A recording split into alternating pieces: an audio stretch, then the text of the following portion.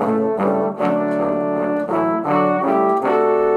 and Benjamin Castle are Americans. Watching the footy. Liam Ryan saying, kick it my way, I want to jump over the pack, and here he comes! Ryan!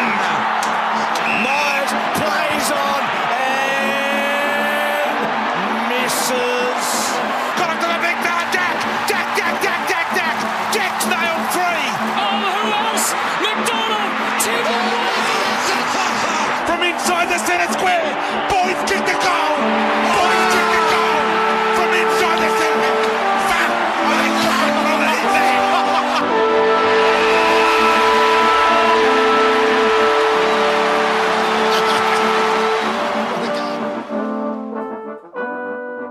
Welcome once again to Americans Watching the Footy, whatever day it is, whether it's morning, arvo, evening. We're glad you're joining us because we just love the footy. Thanks, Castle. I am Benjamin Castle coming to you once again from the basement of Morrison Hall in Berkeley. And I'm Ethan Castle coming to you from South San Francisco. We're a couple of unique individuals, and tonight, we're going to engage with our minds and our hearts. We're going to exchange ideas, thoughts, and even our energy. We're not always going to get it right, but that's okay, because just like you, we care. We actually got to exchange some ideas, thoughts, and energy in person today, earlier this afternoon, but didn't line up to be able to record together in person, so once again, we're doing this remotely. Thankfully, though, I'm only a couple weeks removed from graduating, and after that, we'll be back in person again, definitely starting a round 9 recap. But we've got a lot to get to here in round 7, so let's not waste any time starting our discussion of the Friday night opener. West Coast 8-8-56 defeated by Richmond 25-15, 165. Really not much to say other than mirroring my comments from this round preview. The Tigers wipe Optus Stadium with the Eagles. Is there anything more to say? Actually, there is a lot more. So, Ethan, as the non-Eagles fan, what are your takeaways first off? This is definitely the closest I've watched the Eagles. I mean, I've watched some of their other games, but I really focused on the Eagles. I'm sorry. Round 1 was more watching the Suns. Round 2, that wasn't the Eagles, that was the Waffle side, and it was actually pretty inspired by how they played. But this was bad. Aside from Luke Stranatica getting his first goal and Josh Kennedy getting to 700, this was embarrassing. It's one thing for a team to look old and dried out. Like that man right there. But they looked so unorganized and out of sync. It was as if it was their first ever practice together. I couldn't believe it. We have a lack of communication in the offensive end, the awkward spacing, the inability to get on the same page with handballs. It was awful. And it was embarrassing. And this would have been embarrassing in any situation, but to do it as a Friday night game, I think that just puts even more emphasis on it, and hopefully it helps more and more people within the club realize that it's time to do a full rebuild. I will say, I'm really glad Kennedy got his 700s because it was something for the fans to enjoy on a night where there was very little to enjoy. And it's just sad to see a place that's had such passionate crowds be so flat. Because as good as Fremantle is right now, and we'll get into them later, they said on the broadcast, Perth is an Eagles town. And it sucks that they're so irrelevant and so bad. Because it's better for the league when they're at least competitive, and this was nowhere near competitive. Kennedy was one of the only players on the ground who I thought gave a consistent effort throughout. One of the only veteran pieces, because I think Stranatica and debutant Greg Clark were the only ones who really consistently provided energy that Brett Kirk would enjoy. I'm honestly wishing they had that Waffle side again, because I think they would have put up a better fight. I was just really disappointed in the effort a lot of players gave. I didn't think Willie Rioli gave it anywhere near his all. Yes, he apparently went down with a hamstring injury, but I don't think it's that serious. Liam Ryan also got injured, but I don't think he's giving it 100% either. And I think his 4 touches reflect that, even though he kicked a goal and a behind off of that. I think that a lot of players who have seen success with this team are just feeling down and out about this season. And I get that they feel that way, but they can't have that reflect in how they behave on the Oval, because this was inexcusable in so many ways. There are only really a few players that seemed like they actively cared all night. Thankfully, Clark had a pretty inspiring effort on a night where it was tough to get many game-long positives. He had 24 touches, 6 tackles, 4 clearances, gained 428 meters. The defenders were active, but that was because they had to be. Luke Shuey did a lot going through the middle. Looking at the stats and just looking at who gained ground and who got the most points, I think a lot of it is just a matter of who they tried to function through rather than who actually performed the best. It's hard to take away any whole team positives from this one. Consider that Tom Lynch kicked 7 goals and could have easily had 12. He missed 5 relatively easy shots. He ended up also with 14 marks, team high. Only player with more was Jack Redden with 15. By ranking points, Lynch was top on the ground, followed by Shea Bolton. Yes, the Tigers played well, but that was not the impression I got out of this game. Because frankly, they could have been much closer to 200 points, even with taking their foot off the gas late. It was just so lopsided, and I've seen some blowouts, I've seen some bad games, but there was something just extra terrible about this, where the Eagles just looked extra dysfunctional. They had all of the dysfunction of an expansion team on their first day of practice, with none of the youth. So this was just about a full-on disaster. We'll note that it was a milestone night for Lynch. It was his 200th game, and he got his 400th goal, ended up being very fittingly carried off. One positive I did notice for Richmond was Morris Rioli Jr. He finished with 3 goals, played a really nice second half, and just awfully cool with multiple members of his family on the field. They're basically a royal football family at this point. So to have 3 of them on the field, and for one of them, the least seasoned of them, the youngest of them, to have that much success was really cool. This was the first ever 3 Rioli AFL game, and so I'm glad that one of them managed to grab the spotlight, especially this young in his career, as you said. 3 Riolis, but 0 Lockies. Very unusual. Another positive I'll note is that Damian Hardwick shifted around his lines a little bit, and they worked. Noah Balta and Liam Baker went back in defense while Jaden Short went to the midfield, and they seemed to flow very well. Short has been someone through whom Richmond have operated a lot this year, and having him in the middle of the ground may maximize his potential. Of course, you still have to take all this with a grain of salt because it's against the Eagles, so I'm really interested in seeing if those changes stick. There are a lot of things you could try to take away from the Tigers here, but this would be like trying to compare the Los Angeles Rams if they played against Burlingame High School. What's going on with the Eagles right now reminds me of a cautionary tale, and it's one that comes from baseball. The Philadelphia Phillies finished 82-80 in 2021. That is their best record in a decade. It was their first winning record in a decade. They constantly have one of the top payrolls in the league, but they've sucked for a full decade. They were a great team in the late 2000s, could have easily won more than one title, ended up with one out of a pretty good run, but then held on to this aging core way too long. And if the Eagles do the same and try to relive their glory days instead of do the right thing and pack it in, it could be a very long time before they're good again. Hopefully their management is smart enough. Reminds me a little bit of the San Jose Sharks situation as well. They did not get a championship, losing in the Stanley Cup final in 2016, but it was clear that some of their best pieces from that were over the hill, but they held on to them largely for sentimentality, and it stunted their growth. And that's a problem that has continued even when most of those players are gone now. And hopefully a couple more of them get bought out. What concerns me is that Adam Simpson has completely avoided using the word rebuild thus far. Judging by the Eagles' history and the fact that they're rarely ever this low, I believe this is actually the first time that they've been in 18th position after a round. So this is at least the first time they've been in last place since 2012. It seems like they're not a team that's conducive to packing it in and being willing to reset, but I think the fan base would understand. They got their flag. They had a hell of a decade where they were consistently one of the best teams in the league.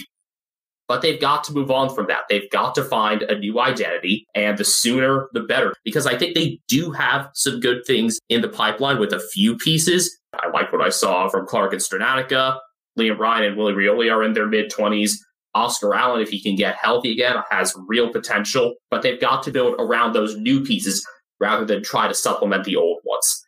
And honestly, I would be more than happy for the Eagles list management to ask some of those players on the older half of the list, hey, are you looking to go to another team? Are you looking to go to a flag contender? Because I think you might be able to get some assets, specifically some draft picks, out of that. I remember seeing a discussion on Twitter about Andrew Gaff potentially fitting Fremantle's style. Would it feel a bit traitorous? Maybe. But it might also be better for both clubs in the current situation to try to entertain a move like that. Losing Tom Barrash shortly before game time to injury left a gaping hole that they could never overcome defensively, and it let the Tigers really fatten up on percentage. And it makes you wonder, are teams going to have to fatten up on percentage against the Eagles? Or teams going to kind of be in an undesirable position where it's like, we want to be nice, but also we need to run up the score? I think that's a very unfortunate possibility. Running up the score has never really been a problem in the AFL because of the importance of percentage. So I don't really think there's going to be any hard feelings from any team that runs up the score against West Coast. It's what they have to do to put themselves in a better situation. And as tough as those margins are going to be to swallow for the Eagles fans, quite literally, sucks to suck. I hope that the Eagles can give some of the old guard a nice send-off as the rest of this season goes on. Considering that this season is a wash, I think they can take a couple games, designate them to send off certain players that are worth that, and give them a nice ride into the sunset before the impending overhaul. Moving on from a team who's past their prime to a game between an old but still competent squad and the hot young thing. We started off the Saturday slate, was still Friday night here in the U.S., with Geelong hosting Fremantle. Fremantle winning this one by 3, 69-66. 10-9-69 to 10-6-66. A rare road win for the Dockers at Geelong, only their third ever win at Cardinia Park. Easy to say that this was the Dockers' biggest result at the venue since their 2013 qualifying final victory. They ended up making the grand final that year, and while we can't promise anything of the sort this early on this season, getting a win at such a tough ground to play away ended up being a testament to some of Fremantle's greatest strengths, particularly their defensive formation that really stymied a lot of the Cats' progress and made them second-guess themselves a lot, going all the way from the back. The Cats went scoreless for more than a quarter and a half, from Brad Close hitting the post very early in the second quarter until Reece Stanley's excellent mark and goal with 7.5 left in the third. Over the course of that span, the Dockers had gotten out to an 18-point lead and went up by as much as 23 before the Cats made a couple of late pushes. Fremantle's defense in this game was outstanding. Even without a few key pieces, their defense reminds me of a basketball team running a full-court press, where there's no room to breathe anywhere on the floor. Same deal here. It was especially highlighted by a couple of sequences where the Cats basically couldn't find an open man beyond their own 50. And I was just super impressed by some of the more supplemental pieces for Fremantle. There were a lot of people talking about Blake Acres because he did have a really nice game, finished with 27 disposals, 675 meters gained, and a goal. But we knew that he's a good player. He took his game to a new level on this afternoon. But I thought there were a couple of guys who really stood out to me. First off, Griffin Logue, who was tasked with Jeremy Cameron and managed to hold him goalless, which is nuts. In fact, managed to hold him without a single score. I thought that was somewhere that the Cats would be able to thrive, not having to deal with a serious tagger. I thought that was a mismatch in Geelong's favor, and it got completely flipped the other way. And while his stats haven't been great outside of that opening round win over Adelaide, I thought Michael Frederick played really well. And he did end up with 2 goals, but he only had 10 touches. But his pressure is so good. I think he's one of the best defensive forwards in the game. And it created a lot of the sequences that held the Cats scoreless for a quarter and a half, such as the really bad Jake Kolajashny turnover that led to an Akers goal shortly after the one by Stanley that had ended the drought. I thought this was a winnable game for the Cats. I will give one big disclaimer here. I think if this is a night game and the Cats come out with the start that they did, kicking 5-0 in the first quarter, leading by as much as 18 early, I don't know if Fremantle's able to respond. I think there's an intimidation factor to playing at night, especially at Geelong. And I think that maybe with this being in the afternoon, crowd's not quite as hostile, gave the Dockers a chance to respond. And I think Patrick Dangerfield's absence was definitely significant against the pressure. But look, Fremantle was obviously pretty shorthanded too. Playing without Sean Darcy, Lloyd Meek did a great job filling in. And playing without Matt Taverner, but they still managed to get enough out of their forwards, not just scoring-wise, but pressure-wise. As I said, their forwards defended really well. But the combination of Frederick, Logue, and Meek all playing above their expected level really added up. And unfortunately, despite another really good game by Tom Stewart with some eye-popping stats and a great performance from Tyson Stengel, there were some obvious weaknesses for the Cats. Ollie Dempsey struggled in his second game, understandable. Sean Higgins wasn't as bad as he's been, but still not good. I thought it was a really difficult game for Jake Kolajashny. Unfortunately, another rough time out for Brian Myers, and Brendan Parfit really struggled as well. There's only so much a defender can do. Unlike Tom Stewart, despite gaining nearly a kilometer and having 40 touches, is a prevent guy. He can create opportunities up the ground, but far more opportunities were coming his way. And this was just a game that really impressed me from the standpoint of Fremantle as a full unit. I wasn't really sure on what to think of Justin Longmuir coming into this year. People were saying that this was a year where we'd really able to see what his tactics can do and what his list formation can do. And lo and behold, they have more than paid off. Definitely credit to Meek for holding his own. It was only +8 to the Cats in hitouts, but it was +7 for Fremantle in clearances, and a whole bunch of guys were part of that. Meek himself, David Mundy with 7 for the Dockers that led them. Jordan Clark, Sam Switkowski, and Darcy Tucker with 5 as well. So everybody was getting involved at the stoppages. They had a lot of speed going out from there, thanks to guys like Clark, like Sarong, Brayshaw, Brody. Just a whole lot of good running midfielders that are able to create opportunities for them. I think we can establish that Fremantle are obviously a finals caliber team. We said that in our preview. I think now you can start to think about them as a top 4 caliber team. I don't know where you'd rank them in comparison to the Cats. I think if these teams played 5 weeks in a row, we'd get 5 great games. I think if they played 100 times, Fremantle would probably win about 55 to 60 of those, but they would be largely really entertaining matchups. You could argue any of the Swans, Lions, Saints to be better than Fremantle, to be overall better than Fremantle. But aside from Melbourne, the Dockers are the best defensive team in the competition. I don't think there's any debating that at this point. Their defense is outstanding. And that helped hold Geelong scoreless for a quarter and a half. And the Cats also did a lot of little things wrong, wasting inside 50s. Myers, Hawkins, and Close all settled for behinds on shots they could have converted. That's 15 points that the Cats left out there on relatively easy kicks. Inside 50s for the game favored the Cats 54 to 47. And if you're getting shut down for a full quarter and a half, you've got to make the most of your chances. If you're playing a dominant game, you can get away with doing some of the little things wrong, but you can't get away with both an inconsistent performance and not finishing when you're playing well. You can have one or the other, but Geelong had both. Efficiency, 35.2% for Geelong. Their average for the season thus far is 48.6%. Fremantle were a little below their average as well, but nowhere near how low the Cats were running. And I think that stat is enough to explain why Geelong were on the losing end of this. Though it doesn't explain the margin. Credit to Geelong for staying in it the whole way, for Stengel and Blitzovs driving a lot of their offensive output, but they didn't make their chances count.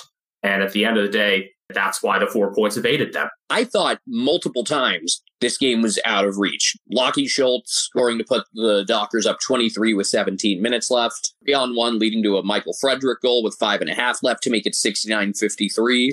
And the Cats still had a couple of chances late. I thought Stengel displayed not just his great sense around goal, but tackling ability that I had not seen in him in his prior games. And Mark Blitzovs had a really nice outing. 20 disposals, 20 hitouts, and a couple goals. I thought early on when he kicked a goal to make it 18-0, I thought, oh man, if someone other than Hawkins and Cameron is actually an accurate kick, good luck. He also had a really nice kick from just beyond 50 to put it back within 3 points right near the end. But by then, too little, too late. Sam DeConing also played a decent game. He had one bad turnover that fortunately only led to a behind, but I thought he played well overall. This is a tough game to synthesize from a Geelong perspective because you had some matchups that you thought would go well individually that didn't, such as Logue versus Cameron. You had some poor individual performances, but you also had some great individual efforts. And it's tough to lose a home game, especially to an out-of-state team. 4-3 is not an ideal place to be with top 4 aspirations, but the Cats do have the good fortune of playing what are pretty decisively, as of now, the 2 worst teams in the competition twice each. The schedule does get a bit more generous in the coming weeks for Geelong. They're going to need to take advantage of that because while I think this is a very solid team, they're going to have to show me something more to show that they can really run with the best of the best. And there aren't too many chances left for this core to win another flag. I remember you remarked to me when we were talking about this game at the end of the Saturday action that this was the first time you had really seen a team make Geelong look old. That's true, and yet they still managed to have that late push. And they are a team that's gotten older while while pretty much every good team around them have gotten younger. Reminds me of some of the New York Yankees teams after they won their championship in 2009. The team's colors also help in that regard, I think. But this is a team that is definitely finals caliber, but I'm really starting to doubt whether they have it in them in terms of stamina, in terms of being able to innovate, in terms of being able to counter their age and work through that against the top sides and bring them the results they need. Clearly, they've been able to do it with an old core in the past, but there's just something about this team this year that is making me doubt them more than the past couple. Hopefully, Joel Selwood becomes a Ray Lewis-like inspirational figure, sort of like what the Ravens did in 2013. One thing to watch out for is if there are greater health concerns coming out of this game than there already are. As of the time we're recording, Rory Lobb, Blake Akers, and Travis Collier are all in COVID protocol for Fremantle, so they're going to miss the next round, though it shouldn't hurt them. They're playing North Melbourne. But I'm wondering how many Dockers this will affect, and if any Cats end up copping it as well. Also of note, Reece Stanley was hobbling late, so that may leave Blitzovs to deal with the GWS ruck attack by himself, although that could lend itself to a return for someone like Esava Radagulea. Hopefully Reece is all right. We did just learn during this recording session that Max Holmes will have to have surgery on his ankle after suffering a syndesmosis injury in the first quarter. He was subbed out for Luke Dahlhaus there. All right, we've gone on really long about these first couple games as it was the teams that we are emotionally invested in. Moving ahead, there was another game that was just about concurrent with Geelong Fremantle that got far less attention, but might have been the most stunning result of the round, considering not just the winner, but the margin. GWS posting a 59-point win over Adelaide, and frankly, that score makes it look a lot closer than it was. Adelaide 8-6-54 defeated by Greater Western Sydney 17-11-113. Had this exact game been played at Giant Stadium with the same result, it would have made a whole lot more sense to me. But to see the Crows this soundly beaten at home is especially alarming. Everything that the Crows had going for them so far this season, they lacked in this contest. Their midfield, which had been running so well with Ben Keys leading the way, were very unclean, their ball handling. I remember Keys fumbling quite a few times, and defensively they were extremely poor, and that in turn made their back lines look really bad. I was singing the full back line's praises last week, but Duday, Brampton, but they didn't have the support in front of them to be anywhere near as good as they were last week. Meanwhile, the Giants weren't ridiculously accurate, but they had very good pressure, and they got scoring from sources that while. You expect Toby Green to get 4. You expect Harry Himmelberg to get 2, and honestly, you might expect him to get more. But Stephen Canelio and his eyebrows combined for 3, and Lockie Whitfield, where have you been, had 3. Leon Cameron played him forward, and he was able to use his finishing ability very much to his advantage. Wondering if we're going to see that move stick. Jesse Hogan also had 3, but he also had as many behinds. It was a disappointingly inaccurate night for him, despite everything else he was able to do. This is the second straight year the Giants have gone into Adelaide and absolutely clapped the Crows. In round 7, the Giants beat them by 67 last year. The difference is the perception of that Crows team versus the perception of this one. I think at this point, this helps establish that the upside is clear for Adelaide, but the floor is still quite low, and I think this is kind of going to be defining for them. I don't think they're going to completely vanish and fall off like they did last year. I think their upside is more sustainable, but there are going to be some games where they're just really inconsistent right now. On the right day, they can beat just about anyone, and on the wrong day, they can do this. Some people say the sky's the limit for some teams. However, for Adelaide, I think right now the ceiling is the roof. And there is a roof at least over Marvel Stadium. The Crows also couldn't create from their back lines at all. And they were also -5 in clearances, where that had been a real strength from them previously. Credit to the Giants for getting on the positive end of that themselves. Their midfield is obviously very talented, but I guess it still surprised me nonetheless. And Braden Pruce with another fine game of the ruck as well. 34 of the Giants' 49 hitouts, with Matt Flynn getting the other 15. The Giants ended up plus 17 on the hitout counter. The question is, was this a flash in the pan? Or did this prove that Toby Green fucked the Giants over by earning himself that stupid suspension? I think a lot more will be revealed next week. They host the Cats in Canberra. That should be a very telling game for both sides. But aside from maybe Richmond Collingwood, maybe Power Bulldogs, I think this is the game of the round. You could argue any of those three. I think with the context of what GWS did this week, that really becomes the most important game out of round 8. And unlike those other two games you mentioned, Giants-Cats will have no other games running up against it. So all of footy fandom ought to have their eyes on that one. Meanwhile, the Crows have the fun task of heading to face Carlton, and their mistakes may only compound from there. Though the Crows did win the fourth quarter by 13 points, but I don't know whether to mark that down as a positive for Adelaide or negative for Greater Western Sydney. I'm leaning more toward the latter because GWS have not won the fourth quarter in the last 12 games. I think that doesn't mean shit. I think the Giants had made their statement. They led by as much as 79, and at that point, they were in cruise control. They were able to put some of their best players on the bench more, and psychologically, they had accomplished all the goals they needed to. Unfortunately, the Crows also lead this contest with a double concussion blow. Brody Smith concussed himself on a huge mark in the third quarter over Harry Perryman. I hope he's able to remember that grab because it was excellent. And then Ned McHenry was also concussed at some point as well. I mentioned in our last episode, our round preview, that if you're a Crows or a Giants fan, hopefully that game is decided by then because Melbourne and Hawthorn should be a cracker of a contest. And it was. It was a compelling matchup for a host of reasons. And even though it almost got out of reach in the third quarter, the Hawks were able to pull things back in, partially thanks to Melbourne's inability to finish. But I think the 10-point margin is a relatively accurate indication of the competitiveness of this contest throughout. Melbourne wins it 13-13-91 to 11-15-81. Even with 5 players in COVID protocols and Simon Goodwin unavailable, the Demons still did a lot of their same stuff, playing another great third quarter, this time outscoring the Hawks by 19 in that stretch, allowing them to get up by as much as 33 at one point. Though Hawthorn did, as usual, start hot. They could have been up a lot more than 23-8. They had a 12-0 lead just 2 minutes in.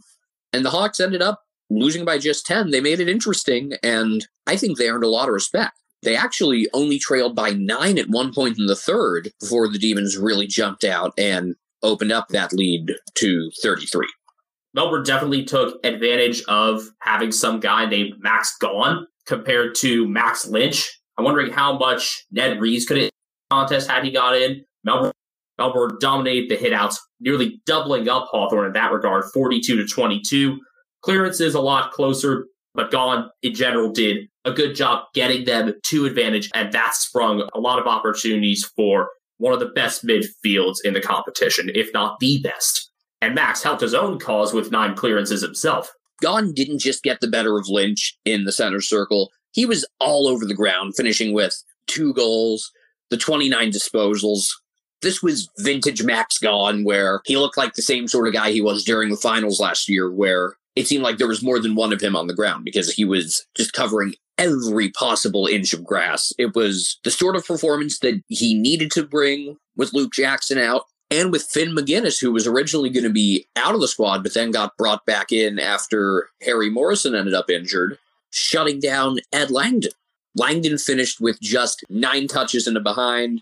However, Ben Brown got 4 goals. Toby Bedford, who finally actually got to play instead of be the injury replacement, got 2. Tom McDonald got a couple. And though Bailey Fritsch only had 1, I thought his presence really created a lot of space for the rest of the forwards because Hawthorn had to pay so much attention to him. Fritsch's 6 score involvements, I think, reflect some of his activity. And at times, Hawthorn did well on a couple of the midfielders. They had to switch around those matchups a little bit because of injuries. Initially, you had Connor Nash on Clayton Oliver and Jaeger O'Meara on Christian Petrarca. And after Nash did so well on Petrarca, he ended up switching to Oliver. But then he got injured, and then they had to move things around again. Jai Newcomb ended up going on Petrarca, and I think that was a good call given Newcomb's running ability. James Warple was left with Clary at the end of all that. But as much as you can try to match up against one of the Melbourne midfielders, it's impossible to neutralize all of them. Oliver with 33 disposals, 7 marks, 5 tackles, and 5 clearances, only managed to behind, but scoring isn't where he makes his greatest impact. Petrarca did get a goal. Good to see from him considering his inaccuracy toward goal for a part of the season. Kicked 1-1 as part of his 31 disposals. And Angus Brayshaw, though he doesn't always play as a midfielder, gets moved around a fair bit actually. Had 26 disposals and 10 marks of his own. Also noticed Jake Bowie playing more and more up the ground. He ended up with 21 touches and 5 clearances himself. Not surprised to see Bowie going more toward the middle this round with Melbourne's defensive lines replenished. And Jake Bowie has still yet to play in a loss. He is 14-0. The streak started for Melbourne when he came into the side. And caretaker coaches are now 6-0. Congrats to Adam Uze. Couple other stats to round this one out. Dylan Moore with another quality game for the Hawks, 33 disposals and 11 marks. He's having a far better year than Dylan Moore, the baseball player. Stephen May finished with 687 meters gained and 20 disposals. Overall takeaway for me from this one was just the inevitability of Melbourne doing what they do. They did a better job weathering the early storm than most teams have against Hawthorn. And then, as they always seem to do, turned in a great third quarter. The Hawks did have some opportunities that they didn't finish particularly well. But overall, this was not a game that the Hawks lost. They actually put up a very quality performance. This was just the Demons winning and doing what they do and continuing to be an inevitable machine. At some point, they're probably going to lose a game. 22-0 would be an incredibly tough ask. Their schedule's going to get significantly tougher in the coming weeks. They got the Saints next. That should be another hell of a game. But unless they inexplicably struggle a ton against top teams instead of just do their usual thing but to a lesser extent, this is clearly the best team in the league. A bit of a concern that Melbourne couldn't finish this game off, ended up kicking just 4 behinds in the fourth quarter, but both teams had opportunities that evaded them. That's clear based on just the goal to behind numbers for them. The opportunities were certainly there for Hawthorn as well, but they needed to be tidier. They needed to handle the ball better. I really think Hawthorn could have gotten over Melbourne had they cleaned up some of their handballing. It's clear that Sam Mitchell knows what he's doing, and I think this game was more of a matter of the players for Hawthorn just not getting the right touches at times. I have one idea why Melbourne wasn't kicking very accurately in the fourth quarter, maybe because they were missing a bunch of forwards. That's why I take that with a bit of a grain of salt, but it is something that has been an issue for them in a couple games, even when they have been at full strength or close to it in their forward lines. But overall, that was a very well-played game in very good conditions, and it delivered in pretty much every respect. St. Kilda and Port Adelaide delivered in terms of being a close contest, but you cannot say that it was a tidy one at all. We're going to take our quick ad break before we get to that one, but stick around because this was a shit show. Hey, it's Kaylee Cuoco for Priceline. Ready to go to your happy place for a happy price? Well, why didn't you say so? Just download the Priceline app right now and save up to 60% on hotels. So whether it's Cousin Kevin's Kazoo Concert in Kansas City, go Kevin, or Becky's Bachelorette Bash in Bermuda, you never have to miss a trip ever again. So download the Priceline app today. Your savings are waiting. Go to your happy place for a happy price. Go to your happy price, Priceline. Whether this is your first or 19th time listening, thank you for tuning in to Americans Watching the Footy. We love being able to talk about this sport and interact with increasing numbers of fans from all around the world at Americans Footy on Twitter, where we react to all AFL happenings and where we've already had conversations with a number of fans on either side of the Pacific. My personal Twitter is at BenjaminHK01. You can find me at Castle Media, that's Castle with a K, and you can find my cat, Brian Harambe, named after the 2 bravest people I know, on Instagram at CatNamedBrian. Unlike Brian Myers, Brian Harambe will never be omitted. As we alluded to before the ad break, St. Kilda and Port Adelaide was a mess.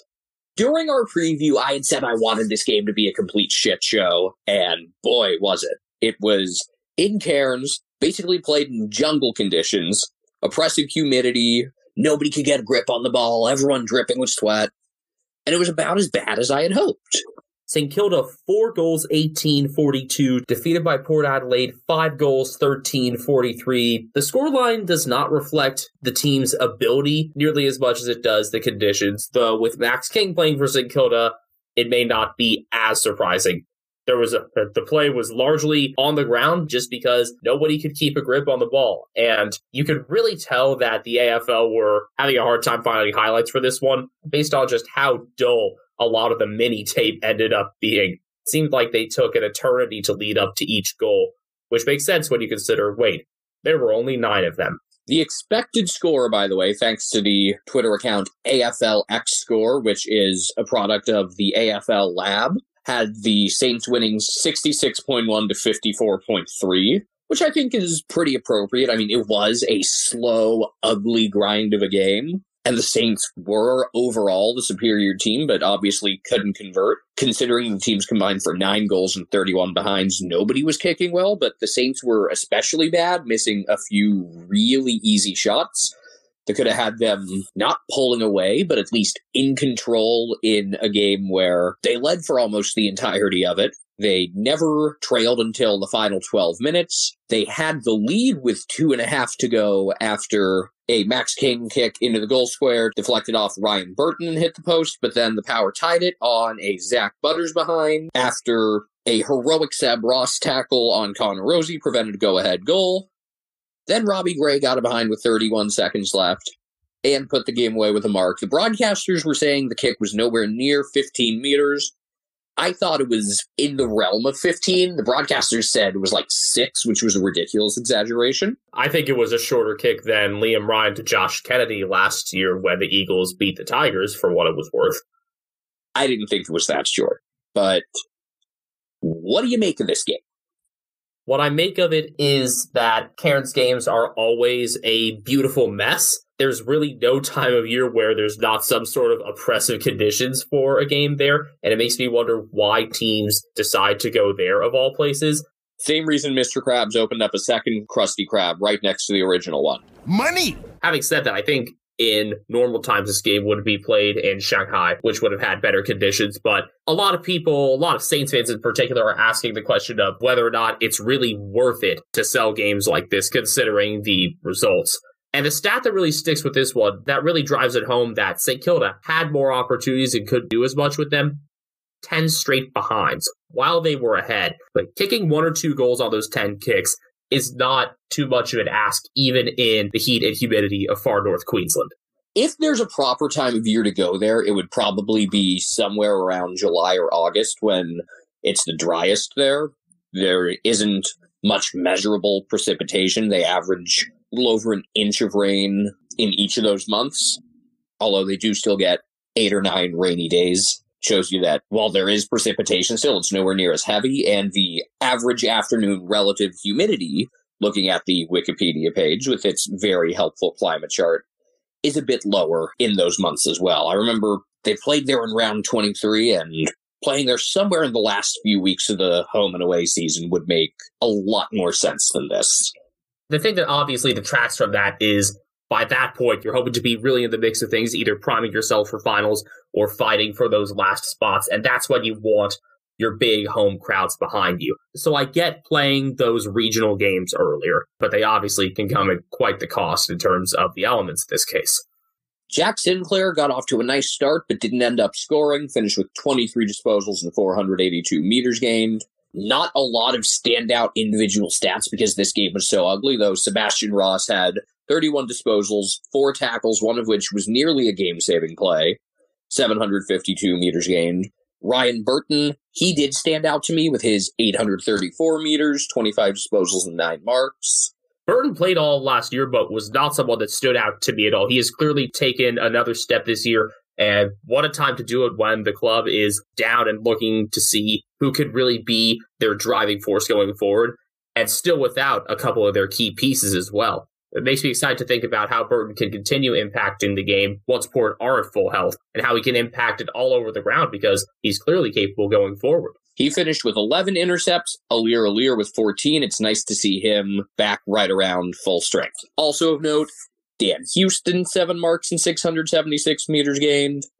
Ollie Wines, 27 disposals and a goal.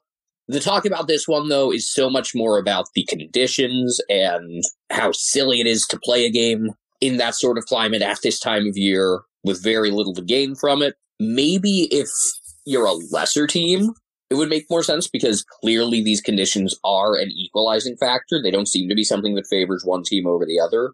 The condition of the field stood out to me. I thought it was very poor. At least it looked that way on TV. The middle of the ground especially was really torn up. What's puzzling now is this is back-to-back wins for Port Adelaide where it's still hard to judge much. It's difficult to get a read on them. They host the Bulldogs next, who have been another maddeningly inconsistent team. Then they face North out in Tasmania. Maybe we'll know something more about them by then or by their round 10 trip to Geelong. But I think the story of this Port Adelaide season is still likely to be, it's not all doom and gloom, but some early losses did them in. Clearly, though, they're not as bad as it looked. This is a team where I think it's safe to say the jury's still out. Where I think they were able to take advantage, even though they didn't win at the stats, was some ground play near ruck contests. They lost clearance 32-28, but that was despite hitouts being 37-12, thanks to Paddy Ryder and Tom Campbell outdoing Sam Hayes. Being able to get those numbers that close to even despite that hit-out disadvantage is really impressive and a testament to the whole midfield unit for Port. Butters, Wines, Boak, Rosie, all factoring in there. One of the takeaways that I did have out of this game is that half of Port Adelaide's back six is really good, with Burton and Houston in this form and O'Lear finally healthy. They're a better defensive team than I remember. Maybe that's because so much of the attention was on their forward group with how good Charlie Dixon's been. The one thing I took out of this game for St. Kilda was that almost every team is going to come out of games against them with a lot of injuries because they are just so physical and they tackle so hard. I think being wrapped up by Paddy Ryder would be a nightmare, although I think being wrapped up by Bradley Hill is even worse. Maybe we're not talking injuries that take you out of the game. The only concern that we know of for Port in that regard being this Georgiadis calf, but getting those smaller bumps and bruises that could definitely add up and affect your play for sure. Brad Hill only had 3 tackles, but he was everywhere. Ryder only had 2. Jack Steele and Ben Patton led the way in tackles for the Saints. They are a very good tackling team in general. Excited to see how they match up and how eager they are to tackle against a team that can move as fluidly as Melbourne does next round. There isn't much more to analyze out of this game because it was such a mess. I will say, I wish these teams had another matchup in more normal conditions. There are a lot of games that I've seen where it's like, damn, I wish these teams could play each other again. For very sick and twisted reasons, I'd love to see North Melbourne face a fully healthy West Coast squad and see just how bad that would look compared to the Waffle side. I'd like to see Geelong and Brisbane at the Gabba, considering that they played at Cardinia. I'd like to see Gold Coast and Carlton, with Carlton at least knowing that Mark Pitnet wasn't going to play, even if they're going to be without him. As I've hammered home, and as we'll talk about in a few moments, it's different to prepare for a game without a player than to lose that player in the middle of a game. And I'll add one more to that, wish they played again group. Sydney and Hawthorn, considering the complete turnaround that game in Launceston had. And also considering we don't know how many more matchups Buddy's going to have against the Hawks. We're going to talk plenty more about Buddy later, though. For now, we're going to steer our attention toward the Blues and the Kangaroos. Carlton 17-12, 114, defeating North Melbourne 10-4-64. Usually we talk about Carlton having a down third quarter. This game, the third quarter, is where they took off. This game happened at the same time as I don't even know what to call the game in Cairns, but I was watching the delightful Cairns matchup. Benjamin, you were watching this, so take the reins. Tell me what I need to know about this game, because I watched brief snippets of it, but you watched it in real time. You watched it live. Give me your analysis about North Melbourne, because they hung in there and actually played a good second quarter, and then Carlton, unlike their usual form, actually played a really good third, winning the third quarter by 32. Yeah, North actually won that second quarter by 9. They came into that game without Aiden Core. He was initially labeled as being in protocols, but in fact it's a non-COVID illness, so He should be back for when they travel to Optus Stadium to get crushed by the Dockers. That's fun. We saw some forward opportunities early for Jack Zeeble and Taron Thomas, and we also saw some flashes early from Callum Coleman-Jones, which was very nice. He got North Melbourne's first goal in just his second game this year. I said in the preview that it was a big chance for him to step up because it was a 2-ruck setup as opposed to the 3 that they went with in round 1 when he only had a few touches. Coleman-Jones ended up with 20 hitouts, equaling Tom DeConey in that regard, while Todd Goldstein had 36. So as usual, North had no problem in that regard, but they couldn't create opportunities off of that. Center clearances, holy cow, 22-8 Carlton. I knew it was to their advantage. I didn't realize how much it was to their advantage. The Blues were moving very quickly and very well into the forward line. They were also rebounding well after losing possession, often forcing what I labeled as counter turnovers. But the Blues also did let some points go to North Melbourne because they focused too much on 1 or 2 targets. That allowed some players to get out the back for North. Overall, though, I was just very impressed with how Carlton were actually able to turn around their fortunes in the third quarter. I was really worried about how they would come out of halftime, but I wonder if getting that struggle behind them early was what they needed in order to properly adjust. In Ben Mackay's absence, Harry ended up kicking 4 goals too. I doubt they will ever play against each other at this point. Not the most accurate day for Carlton's key guys, I must say. Along with Mackay's 4-2, Charlie Curnow with 3 goals for, missing some shots that he easily could have made. Really, this should have been more than a 50-point margin for the Blues, and you gotta wonder with how low their percent is to begin with, if this could really come back to hurt them. And their midfield was firing on all cylinders. Patrick Cripps, unsurprisingly, leading the way. 35 disposals, 10 clearances. He had a goal and a couple behinds. Sam Walsh with 29 and 4 clearances. Matthew Kennedy, 24 disposals, 11 clearances. And Adam Chera, who's someone that I didn't expect to be less of a talking point this year, but I guess that's just how crowded that midfield is with talent. He ended up with 26 disposals, 6 clearances, and a goal. It seems like he's definitely starting to figure out where he belongs, and he belongs at times a bit more forward than some of the others. The other source of discussion in this game was the pretty solid fight that broke out late in the third quarter. Started with a lack of composure from Nick Larkey, who jumped into Lewis Young, kind of gave him a shoulder bump to the ass. Basically just rammed into him. I think they call it a tunneling, which is not a term that I'd heard before. Maybe it's just another Australian slang that we're just not used to as Americans. There was a 50-meter penalty given in the initial scuffle. Then it ended up turning into a 100-meter penalty after someone ran into the protected area. And of all people to score a goal off it, it was Jacob Wiedering with his first goal in more than 4 seasons. In the aftermath of the scuffle, Nick Larkey ended up with his jumper basically torn off him. And he also ended up with a 1-week suspension, where I really thought it should have been 2, considering if Paddy Ryder got 2 for the bump that he did when there wasn't intent, I think that the intent that Larkey showed merited an extra week. Young was at his most vulnerable, completely off the ground and near the peak of his jump. Young ended up getting a 1-match suspension himself for front-on contact with Cameron Zerhart. That is being appealed.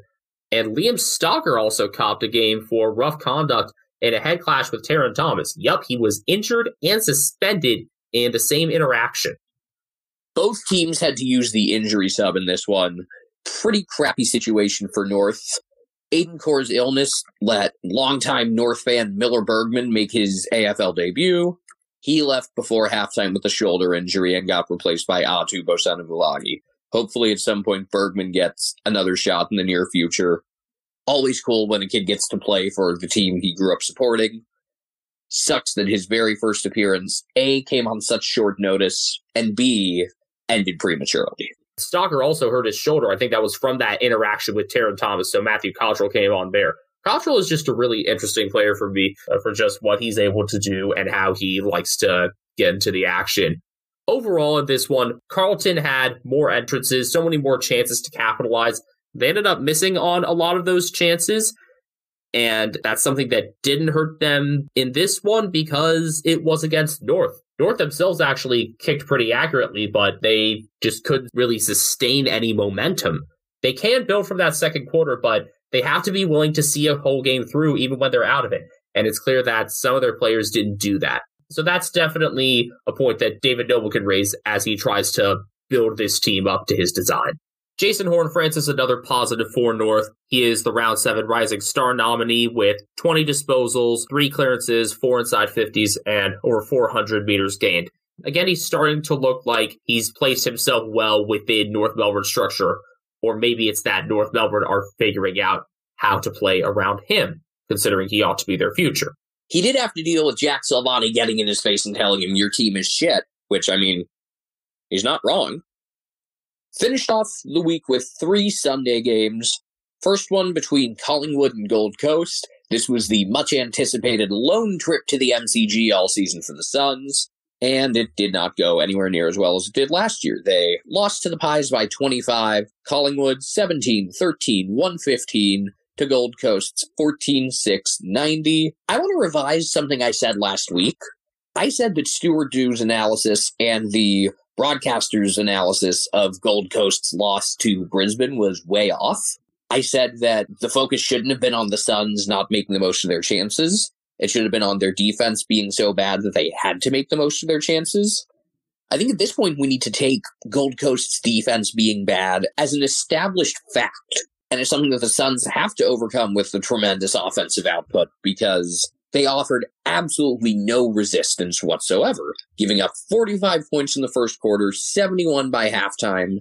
They did make it interesting briefly in the third quarter before the Pies ended up going on another big run to get to 100 by the end of the quarter. Collingwood did let their foot off the gas a little bit in the second half, but statement made, Gold Coast's defense sucks.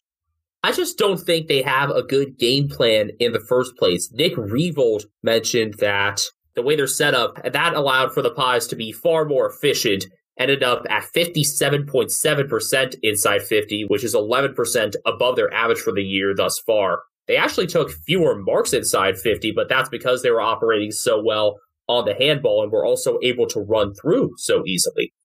It was a family affair for Collingwood, with the combination of Tyler Brown and Callum L. Brown, both playing pretty well, as well as Josh and Nick Dacos. Jack Ginnivan once again stole the headlines with a ridiculous goal that should be the goal of the week winner, probably going to be a goal of the year candidate, with an insane goal to put them up 69-38. Nice. They actually didn't really score another goal after that for the rest of the half, but he picked the ball up along the boundary, cut around 3 defenders, though the last 2 made pretty lousy attempts to tackle, which is just kind of fitting for Gold Coast. It was a great goal, but let's not gloss over the fact that the attempts to tackle Ginnivan were terrible, which makes sense for a team that's been so lousy defensively. And another big talking point, you mentioned that the Suns can't afford to be inaccurate, and even though their scoring line 14-6, I'm left thinking that Levi Casbolt left 20 points on the board by kicking 4 goals for. It's like the commentary cursed him by saying that he had never kicked 5. His last 3 shots, he had the chance to do that for the first time, and they all sailed wide one way or another, when even getting one of those could have been so important, when even getting one of those could have done so much for them. There was one in particular, after one of many good kicks from Jack Lukosius, who's probably, no surprise, was one of the Suns who impressed me the most, along with Tuke Miller. Had Casbolt kicked this, it would have been 81-74 with 7.5 left in the third quarter. Instead, there wasn't an immediate goal off it for Collingwood, but they did end up getting the next one, thanks to Aiden Begg and Jack Ginnivan. And that miss from Casbolt really proved the final inflection point in the contest. Credit to Aiden Begg for some of what he was able to do as well. He was not good in the ruck contests at all, but that's to be expected against Jared Witz, especially when he doesn't have a comparable frame to Witz or Chol. But Begg had some good things going off the ground and was a better kick than I expected from a ruckman. So that's definitely something off which he can build. And he's only 19, so he's probably not done growing physically either. Stat lines of note, Tuke Miller finished with a pair of goals, 36 disposals, 6 tackles, 500 meters gained, and 10 score involvements. I will note that both of his goals were in the latter half of the fourth quarter, but his presence was an important factor for Gold Coast throughout, and it really ended up being a reward for his efforts that he got that pair of goals. Patrick Lipinski had been quieted over the last few weeks, but he's been on a solid roll in the last couple of games. This one, 30 disposals, 12 score involvements. Lipinski had 20 disposals and 8 score involvements by halftime.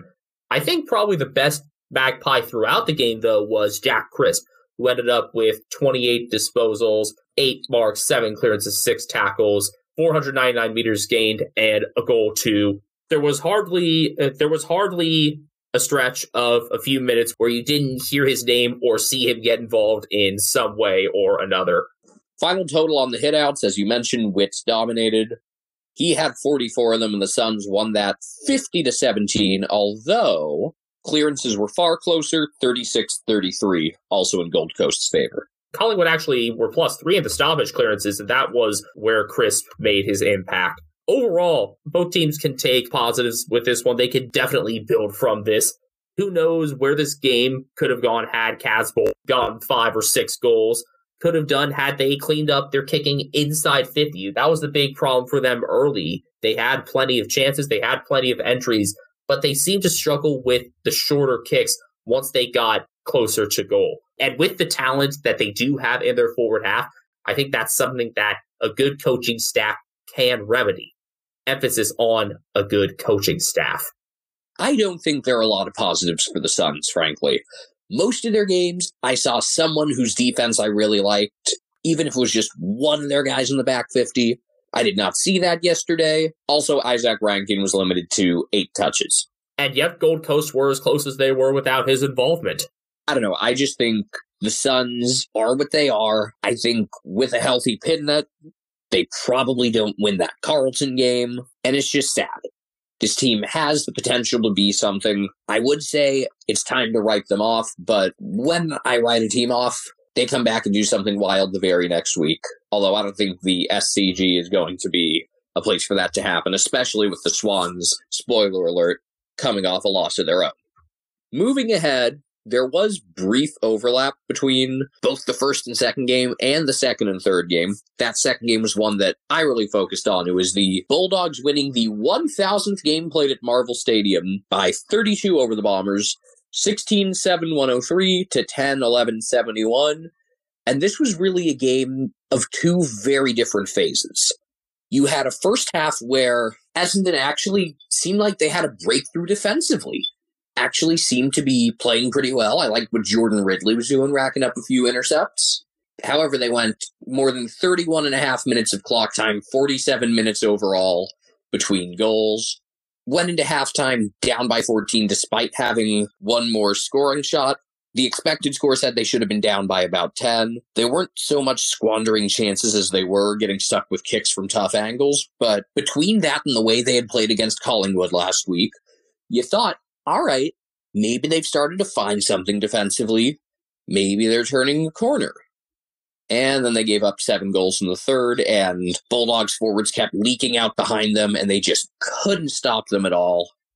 And that was that. They ended the third quarter trailing by 36 and never really had much of a shot after that. It was disappointing because this was actually a game that started with some promise from an Essendon standpoint, but it certainly didn't end up that way. The Bulldogs finished with a 66-39 advantage in inside 50s. I thought Essendon's defenders didn't do too poor of a job when their backs were against the wall, but that sequence in the third where they kept letting guys leak out behind them was pretty bad. It was more that they just got it stuck to them in the midfield. I also noticed from the Bulldog side of things, a quietly dominant game for Caleb Daniel, who finished with 32 disposals, 7 intercepts, 532 meters gained. First time we've really talked about him, at least in a few weeks and maybe all season for being a prominent defender. Also had 7 intercepts and 10 contested possessions. So an efficient user despite being in some difficult situations. Bailey Smith finally got a goal, which is great because it complemented his overall play. There was one moment in the first quarter that really stood out to me where he was basically sitting down and managed to kick a ball from midfield to the forward 50. The pure strength in his legs is incredible, and it's got to be frustrating for him to not be a more accurate kick on goal when he's got so much ability to kick from the midfield to the forward 50. It's kind of like a reverse Brian Myers. Basically, if you combine Bailey Smith's goal kicking and Brian Myers kicking anywhere else on the field, you'd have the worst player ever. And if you combine Bailey Smith's midfield kicking and Brian Myers kicking from set shots, you'd have one of the best players in the league.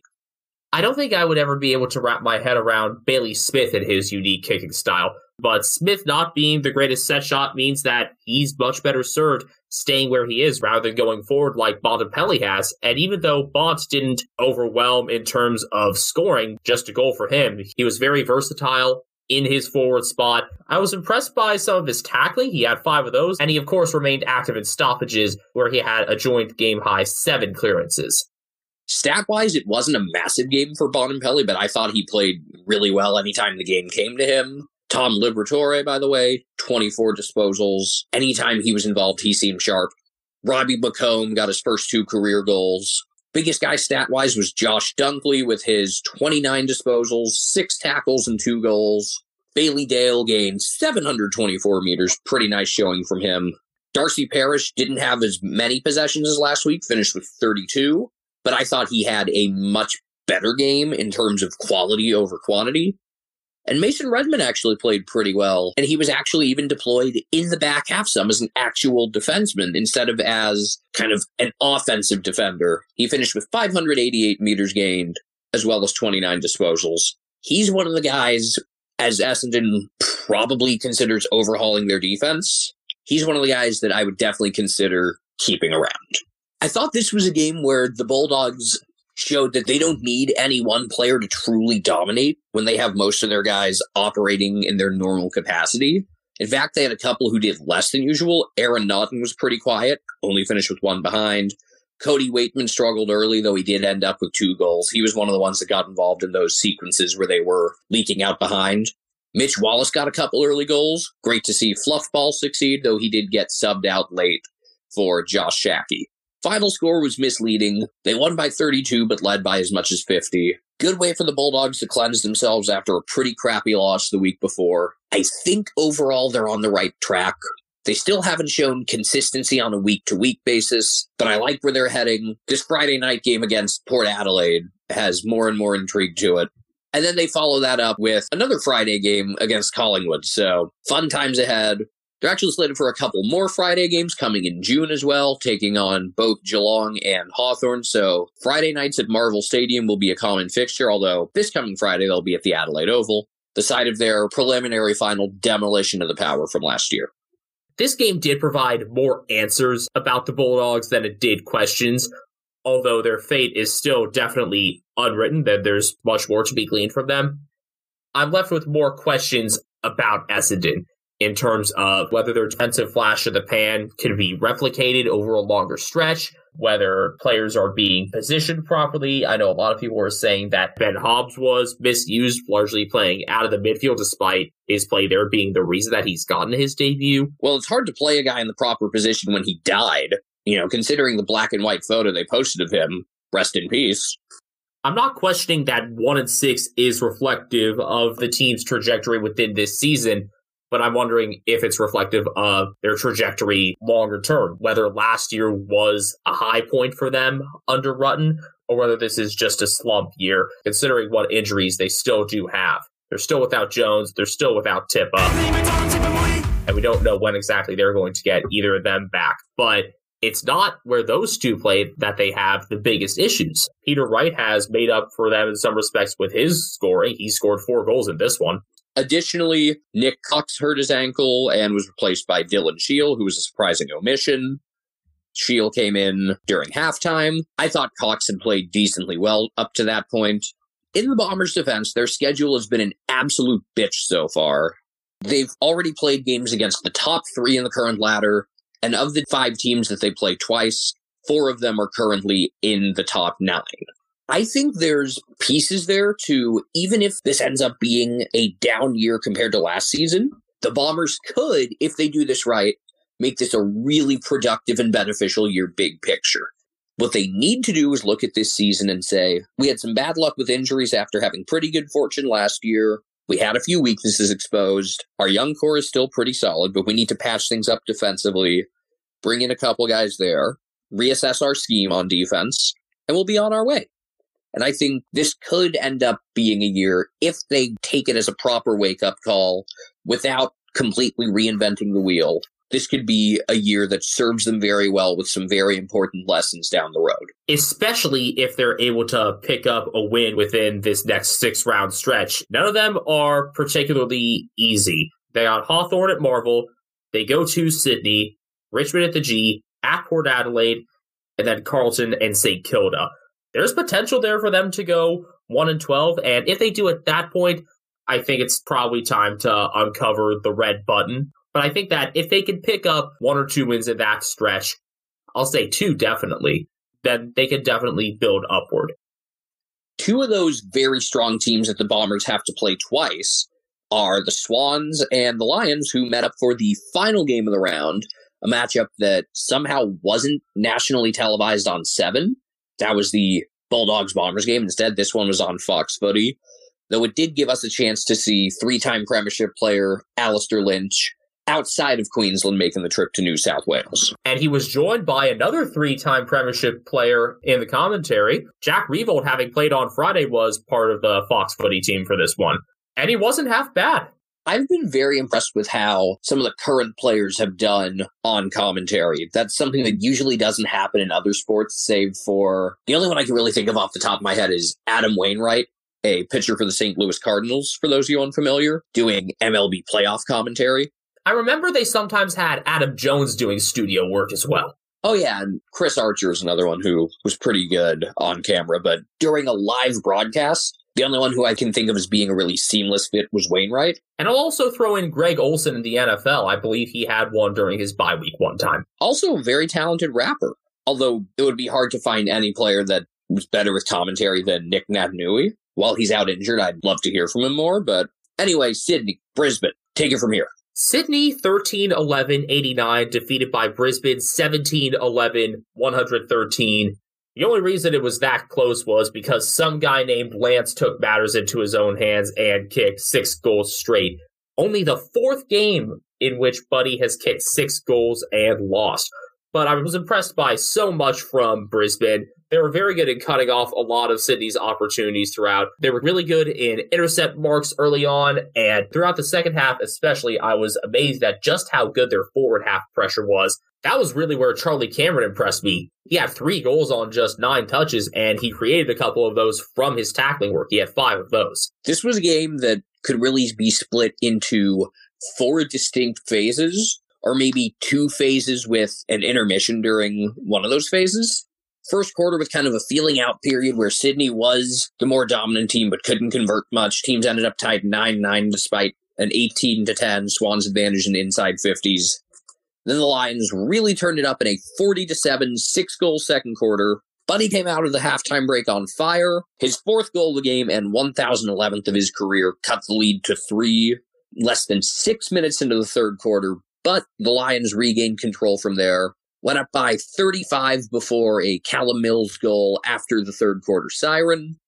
So you could either look at Franklin's sequence as being Act 3 out of 4, or Brisbane's dominant run of play as just a big second act with a Buddy intermission in there. Hope that breakdown wasn't quite so confusing. What definitely wasn't confusing was the amount of dominant performances the Lions got. A goal, 37 disposals, 9 tackles, 11 clearances, 9 score involvements, 5 intercepts for Lachie Neale. I noticed that some of Neal's best work is these quick and short handballs that he creates out of stoppages, and that's the driving force behind him having such high clearance numbers, even though he often doesn't have the ball for that long during those passages. Also want to note that 26 of his 38 possessions were contested, and he still operated at over 2/3 efficiency. It seems like he can do no wrong, Lachie Neale, especially considering that he's also doing very well kicking for goal, which is something that I didn't notice for him in his Brownlow season 2 years ago. Dane Zorko playing more forward led to 2 goals and 3 behinds from the captain. Darcy Fort made history by kicking his 12th career goal without a behind, though he wasn't quite as impressive as the aforementioned players. I also thought Cam Rayner played really well, finished with 3 goals and 2 behinds. Callum Achi had a goal and was really involved in a lot of key sequences as well. Achi showed that he's able to kick quite long. Forgot he had that in him, but ended up kicking a ball probably over 70 meters to set up one of Rayner's 3 goals. Rayner was another one who, along with Charlie, was really good in terms of the aforementioned forward half pressure. There's been an evolution as Cam Rayner has returned from his injury. First, you had him kind of regaining his land legs. Then you saw him start to play a more dominant game. And now you're seeing him not only play well, but get back into that spirit, that upbeat sort of presence that makes him so fun to watch. He once again looks like a guy who's having fun on the field. And when he's really operating at his fullest and doing that, unless it's against your team, it just makes you smile. Whether you're a Lions fan or a nonpartisan viewer like I was, although I definitely prefer the Lions to the Swans, but not like I had much of a stake in this game either way.